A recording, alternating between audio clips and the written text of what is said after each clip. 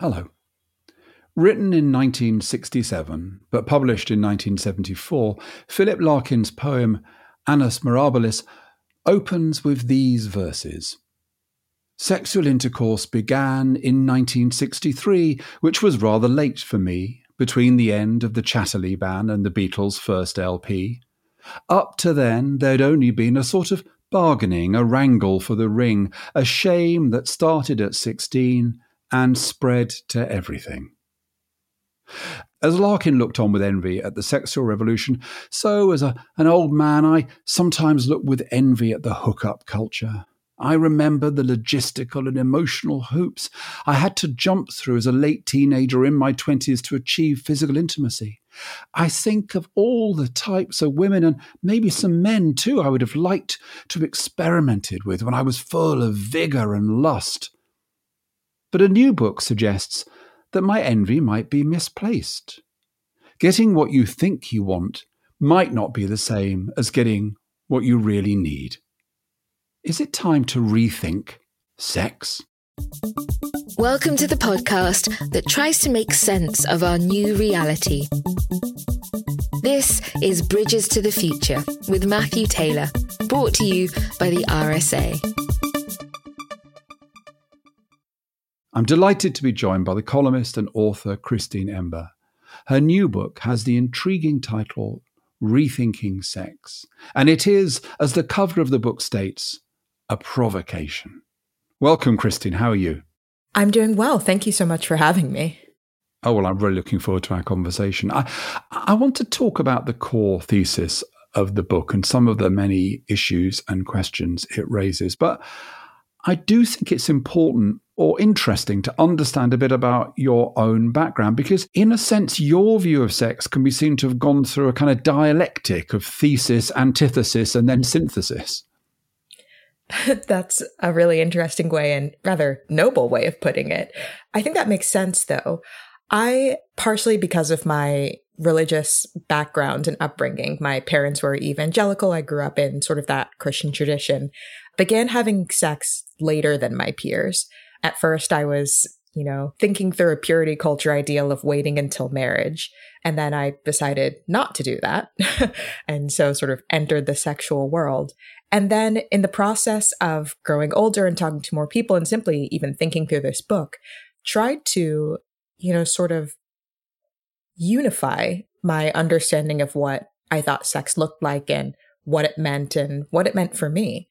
I think it gave me an interesting perspective on the questions, first being, as I put it in the book, outside of the sexual circle and then very much in, because it gave me a space to first think through, or rather see and think through the sort of cultural assumptions and pressures that would push one to have sex even while I was trying to abstain, and what was sort of being said about what sex should be, what role it should play in our lives, what it should look like, and noting that for me, it didn't actually have to be that way. And then sort of entering the field, as it were, and seeing for myself how much or how little those assumptions, truths, or cants about what sex should be held up. So when you look back on your teenage years, you may not hold the same religious convictions as you held then. I don't know, but is there a sense in which you think it was a good thing that, in a sense, your culture protected you from the kind of obsession with sex, which may be more normal amongst people as they get into their later teenage years? That's a really interesting way of framing the question. I mean, I think that both sort of inside religious circles and outside, there are pressures that can be unhealthy. Within purity culture, although I think I escaped the worst of that, there is in some ways an idea that sex means everything, that it's a sign and sight of virtue, that it's sort of a very important thing, but we're not supposed to talk about it until you're married. And then on the opposite side, in, a sort of more secular culture, a secular understanding, it begins to seem like sex is everything. You see it in media, you see it in culture. It's almost assumed that to be a modern, liberated person, you should be having sex, you should be having lots of it, and also enjoying it to a certain degree, while also at the same time saying that sex doesn't really mean anything. The act of sex is just another act among many, which can be a little bit confusing, I think.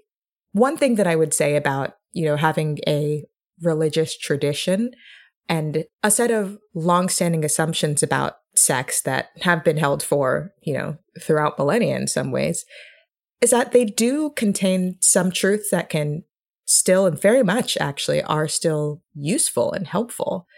The idea that maybe sex is meaningful, maybe it's an act that is in fact unlike others, and thus should be treated with a certain form of respect. Perhaps the idea that, you do have a duty to think of other people, that you owe responsibility to those outside of yourself, and that your desires should not necessarily be paramount over other people's good.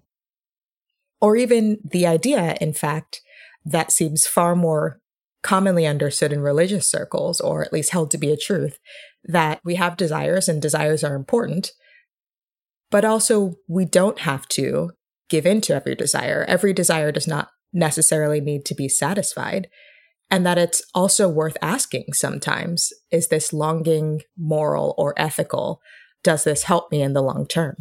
That's fascinating, Kristen. I want to explore some of the core themes of the book, and I've given myself a little mnemonic, so I'm going to do it around 4 C's.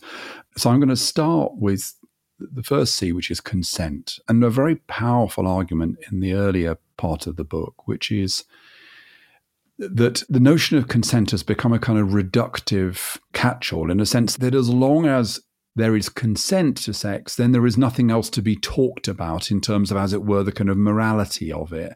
And you want to argue that that's a very kind of hollowed out idea of what the foundation should be for good sex. Absolutely. I think that's one of the core threads running through the book, Rethinking Sex. The question of consent is a really interesting one. I mean, first of all, it's incredibly important to say that consent is essential. It's a non-negotiable baseline. And it has taken us, the sexual revolution, the feminist movements, a long time to even get to the place where we can say that that's the case. And yet, consent is a baseline. It's a floor. It was never meant to be the ceiling. So much of our conversation when it comes to sex revolves around defining the limits, or how far something can go before it crosses the line and becomes outrageous or even illegal. And consent is, in some ways, a legal criterion just like this one. It defines sex that's allowed because you've gotten consent, as opposed to sex that's not allowed because you haven't gotten consent, sex that's in some ways criminal. But why do we settle for asking what's legal rather than what's actively good? If consent is the only standard by which we judge sex, and we say that once consent has been gotten, between 2 consenting adults, everything after that, takes place behind a veil of non-discussion, we're punting on really big questions, whether that consent was fairly gotten, whether it's even good for us to be doing what we've gotten consent to do, what exactly it takes for an encounter to actually be moral or ethical. Because I think most of us want more from our relationships and sexual encounters than this wasn't technically assault. We want them to be good in a real sense, and consent doesn't ask about the good. No, and the idea of consent has I think developed in a way that's very positive, that whatever the circumstances, implication, assumption is not right. Consent should be enthusiastically affirmed. And looking back to when I was younger, I know that's a norm that would have made me more thoughtful, maybe a less selfish person. But I think you want to suggest that in rightly moving the bar higher, there's a danger that we think consent is the only issue. Yeah, I think that's right. I mean, as we've sort of realized that consent has not fixed some of the problems in our sexual culture, that it hasn't made them go away. And we see this in the Me Too movement, where many of the defenses for certain acts were, well, this was bad, but the other person consented to it, so it was fine. We see the limitations on what consent can tell us. And so we've kind of ratcheted up and tried to define and redefine and better define consent. It must be, not no means no, but yes means yes. Not just yes means yes, but affirmative, not just affirmative, but enthusiastic. But that still doesn't necessarily address many of the problems underlying the question. Why do people consent? What might make someone consent even enthusiastically and still allow the act to, not be good? And then also, just the idea of framing consent as the main question is, exactly as you say, a little bit of an odd way to look at relationships, and in some ways can feel somewhat unnatural.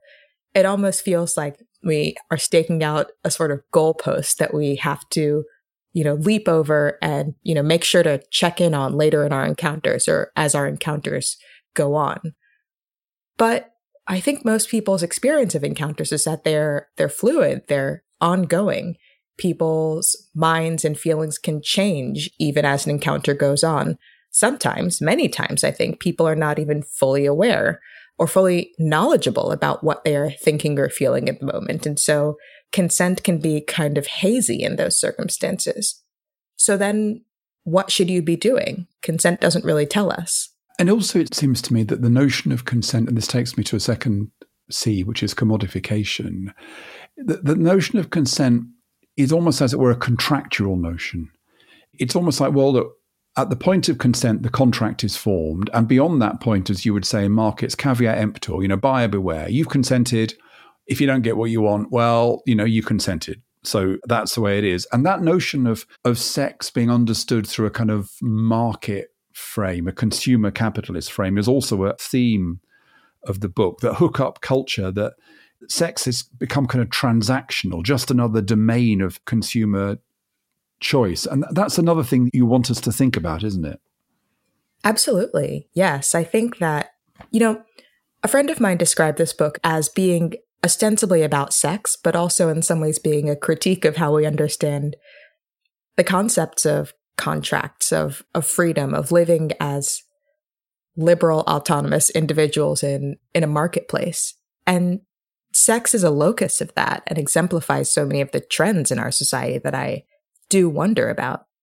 There is a section in the book, a chapter, in fact, where I talk about dating gaps and how they have helped to train us in a sort of lived understanding of ourselves and other people as commodities in the marketplace. You have apps like Tinder or Bumble that are set up to look like a deck of cards, and you're swiping through different people, you're swiping through faces. This does lead people to view others as, in some ways, disposable, as rankable. And even as you swipe through other people, you're also thinking about where you yourself fit into the marketplace, how well you will do. There was a story that a young woman told me as I was interviewing people for this book, where she described ordering a guy off of Tinder and sort of using that to brag that she too could have no strings attached sex. And as she said that, I ordered a guy off Tinder, she stopped and was sort of wondering aloud why she formulated that phrase in the way that she did, in a way that sounded so cold and utilitarian, as if this guy was nothing more than a piece of pizza or something. And I think that this commoditization and this transactionalism, this viewing other people as objects in a certain way, has really influenced a lot of our sexual culture. And again, thinking of consent as an agreement between two parties where you sort of contract to allow a sexual act to take place, that you can get something from someone else, basically, feeds into that. But yet there are other areas, Christine, aren't there, that are areas of intimacy, emotion, vulnerability, whether it's funeral directors or oncologists if you're paying for medicine, or psychotherapists or masseurs, and we pay for their services. So what's wrong with the notion of us buying sex like any other commodity?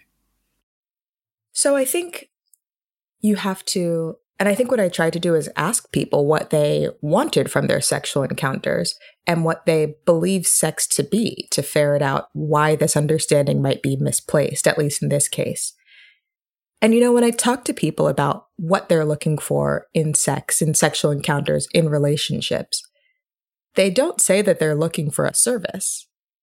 People say that they want relationships of care. They want empathy and listening. They want someone who is responsible for them and who they can be responsible to. They want to be in relationship. They're not looking for a one-time experience that they can buy. They could get that somewhere else. And so if you want a relationship that's not contractual, I think most people, when they think of, I've met this person, I want to have sex with them, I want to be in a relationship with them, they're not thinking, I want to be in a market-based relationship with this person where we each contract for each other's services. They want something deeper and more intimate and more meaningful that transcends sort of the economics of the marketplace. But if you treat sex as, this marketplace activity, you're actively choosing against the sort of relationship that many people say they really want. And that mismatch has a whole host of problems. Well, it's interesting, Christian, you use the word people, because my next C is contrast, in the sense that another argument that you explore in the book, which I think is really important, is that actually men and women's experience of sex is different.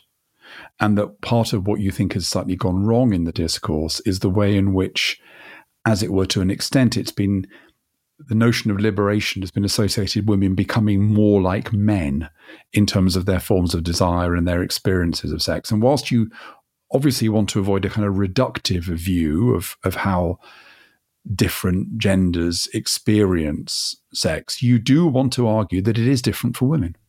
I do, yes. One of the chapters in Rethinking Sex is simply entitled Men and Women Are Not the Same. And I think that one of the ways that we can helpfully interrogate our sexual culture and figure out where we have faulty assumptions is to ask questions about what we expect equality to look like, what equality really means. I spend a good amount of time in Rethinking Sex talking about what the feminist movement aimed for and sort of where we've ended up.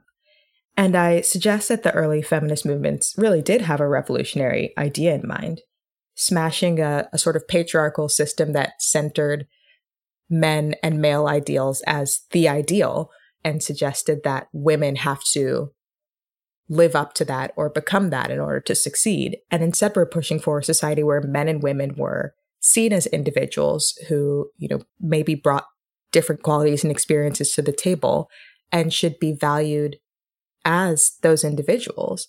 But instead, in the modern moment, it sometimes feels as though equality is now premised on women becoming more like the ideal man. So, say a boss is still the ideal, and post-feminisms would say you can be a girl boss, or playboy is seen as the ideal, and equality is, well, there are now playgirls too. But that really does elide the differences, I think, between how men and women move through the world and might experience sex, whether it's biological kind of timeline differences, and that for women who want to have children, for instance, having sex and finding a partner may take on a certain urgency that a male partner may lack, and then that changes the power dynamics in any encounter.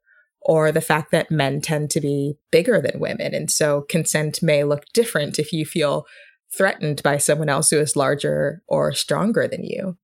Or even the fact that, some research shows that women tend to experience more sexual satisfaction in longer-term committed relationships and less from sort of one-time encounters than men do. How does that change what we should be looking for in our sexual encounters and the standards that we need to have so that both parties can be having good sex, as it were, rather than one party, having a good time and the other not? Yeah, and when I read that chapter, it reminded me of one of my favorite rock tracks, which is by a 1980s band called the Au Pairs, who had a song which was "You're Equal but Different. It's obvious." And I thought about the book on a number of occasions. One of the reasons I found it so incredibly engaging, Christine, was I felt, and tell me if I'm wrong about this, that there must have been moments when you were writing the book when you kind of got up from your desk and you thought, well, can I say this? Am I willing to enter into this territory? Am I willing to court controversy in this way? And in each occasion, I don't know, maybe there were things you ducked out of, I don't know. But in each occasion, it seems like you went back to your desk and thought, no, I'm going to talk about this. I'm going to explore this and this is so valuable because in a way you open up debates, which I would have found difficult to raise myself. Thinking of the kind of standard trope of a few friends round for dinner, what could you talk about?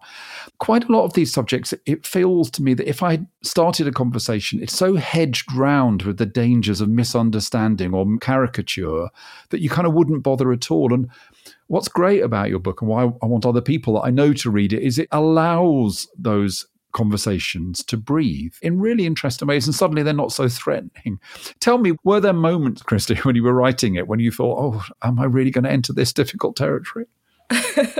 That's a great question, and you're completely right. I think that I had that experience at almost every moment. Almost every chapter title, in fact, is one where I started writing the chapter and was thinking, oh no, I guess we have to do this. But, the point of this book, Rethinking Sex, is subtitled A Provocation for that reason.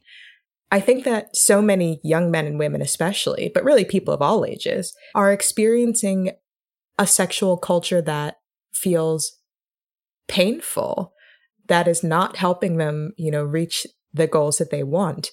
And they want to move forward. We want a way to fix this. And the only way to sort of move forward from saying, oh, this is bad, we agree that this is bad, to, okay, what do we do next, is by having an honest conversation. And so in this book, I'm trying to set the table for that honest conversation about where the sexual revolution and feminist movements hope to take us and where we've ended up, about whether we're over-relying on consent as a rubric for understanding what good sex looks like.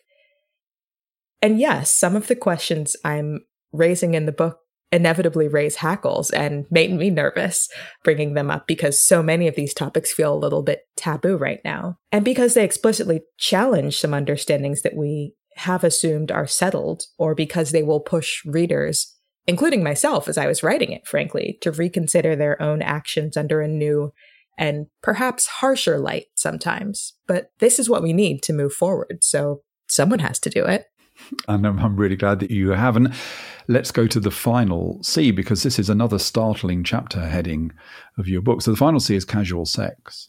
And I want to link that to your idea that sex is spiritual, that you want to argue in a sense that there's just a problem with the very idea of casual sex. It's just really a misunderstanding of what good sex is. It cannot be both good and casual. This must have been another moment when you thought, am I really saying this? Yes. So I think that one of the key questions that we have to ask and answer for ourselves if we're thinking about how to create a better sexual culture is simply, what is sex? What is sex? What does it mean? What does it mean for us? And what do we want it to look like? And to answer that clearly, I think you actually do have to recognize that sex intuitively for many people is, for the majority of people, I would say, is meaningful. And, that doesn't mean that every sexual act is sort of a transcendent, world-bending experience. But so many of the people who I spoke to, and I interviewed just dozens of people for this book, when I asked them what they felt about sex and why sex might be a different experience from others, as they had said, they said things like, well, it's so intimate. It feels like it touches something deep inside of me. It can be transcendent. I spoke to a woman actually about her sexual assault for this chapter, Sex is Spiritual. And as she was sort of thinking through her experience and why it had affected her deeply, she said, it would have been easier maybe if he had just punched me in the face and stolen my phone or something, but sex is different. It's a different sort of activity that we do with people. It feels like it means something, and feeling like that was taken in a way feels much more deeply painful than just any other kind of assault. And that sort of intuitive feeling that sex was different came up again and again in these conversations.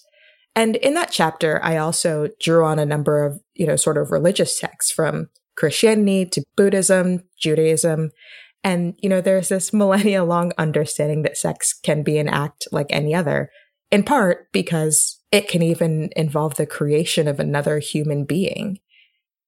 And if sex is that different, if it is that meaningful, then it suggests that we should treat it differently than we treat other activities, that we perhaps should have higher standards for what we look for in our sexual encounters, that the way that we talk about it and value it might need to be different. Yeah, I want to explore this a bit more, Christine, because I think I am with you in accepting the case that, as it were, the best sex, the sex that will mean the most, is that sex that has that relational depth to it, that feels meaningful in that sense, that it's about a lot more than kind of, physical actions. But yet, sex plays many roles in our lives. And just as I would never say to anybody the way to live your life is to get high all the time, I might accept that getting high sometimes is what people do just because they just need to let off steam, they just need to escape, whatever it might be. Can we accept both ideas, that in a sense the best sex has this spiritual quality to it, but yet it's possible to have other forms of sex, as long as they're consenting, of course, which meet our needs in less deep ways? Absolutely. So I think that's the second part of the question. I try to make clear in that chapter that, part of the reason why people feel that sex is different is that it is in some way different to them than, say, going skiing or shaking hands with someone. And so perhaps we should think about treating it differently, but also acknowledging that, yes, exactly, not every sexual act will be transcendent. That said, again, what people say that they're looking for in sex, in even single encounters, is something like care, something like empathy, something like being listened to. There's another story I tell in the book about a woman, actually, who's telling this rather bawdy story of a one-night stand that she was having with a lover. And her partner says, okay, this is just a one-night stand. Let's not talk about our feelings here. This is lust. And she says, can we not just love each other for a single day, for a single moment, just this moment between the two of us? Even though it's a casual encounter, even though it's a one-time thing, there's still hopefully a standard of care that we can have for each other in this moment. And so that's actually why, I think that sex is very contextual, and that there are sort of all different kinds of encounters and reasons why we might enter into a sexual encounter with another person, but we can still have sort of moral and ethical expectations for what a good encounter looks like. And so that's why I suggest that the standard of consent is necessary, but a little low. And I suggest instead the idea of willing the good of the other as a better standard for sex, whether it's, a long-term relationship or a one-night stand. And willing the good of the other comes from Aristotle by way of Thomas Aquinas, and it was his definition of love, not necessarily romantic love, but sort of the respecting of the human dignity of another person in an encounter. And willing the good of the other would involve simply willing the other person's good, willing your partner's good in any sexual experience as highly as you would will your own. Just caring as much about the other person as you care about yourself, and also trying to figure out what the good looks like in any particular circumstance, whether it's casual or whether it's long-term. And so you can do this in casual encounters. You can will the good in a one-night stand, in sex that's, not particularly transcendent, but it's just something that you want to do in the moment. But it does take thought and practice, and doing so recognizes that, sex is something that could and should have a moral component that you want to live up to. Finally, Christine, I'm really interested in the reaction to the book. I mean, I've read a couple of reviews and other comments, and there seems to be almost a sigh of relief from people about your book. Oh, thank goodness that somebody who's progressive and thoughtful has written this book and opened up these debates. Has that been the general reaction? Have you had any pushback? That actually has been the reaction, and I am kind of pleasantly surprised by that, but not totally surprised. I think that in the modern mainstream, especially in certain strains of feminism, we've happened upon what I've described as sort of an uncritical sex positivity. The idea that to be a good, modern, progressive, or liberal or feminist, you have to view sex as something that you achieve. You're always up for it. You say yes to things. Being progressive means being open to anything and not really having boundaries, because boundaries are in some way conservative or it's seen as regressive. But actually, that is a form of unfreedom, even in and of itself. That's yet actually a sort of pressure to have sex in a certain way that a lot of people, I think, question or feel ambivalent about or even resent, even as they acquiesce to it. And I think opening up a space to be critical of that, which is not to say anti-sex, but to actually ask questions of, is this the right assumption? What does sex actually look like for me? Do I have more options than either being totally closed off or open to anything? It's something that a lot of people were looking for. They want to feel like they're not weird or crazy for feeling somewhat uncomfortable with a totally liberated sexual culture and want a space to talk about what other and better options might look like. So I'm glad that they're seeing that in Rethinking Sex. Thank you, Christine. I found your book deeply engaging. It opens up some important issues about how we live our lives and conduct our relationships today. But I think it also explores some profound philosophical questions. It's a book I wish I had read when I was younger, and that makes me look back on my past attitudes and behaviours with a more self-critical, hopefully slightly wiser perspective. But to end on a lighter note, Christine, I've also got to say thank you. Thank you for removing once and for all my envy for the Tinder generation. Thank you. Goodbye.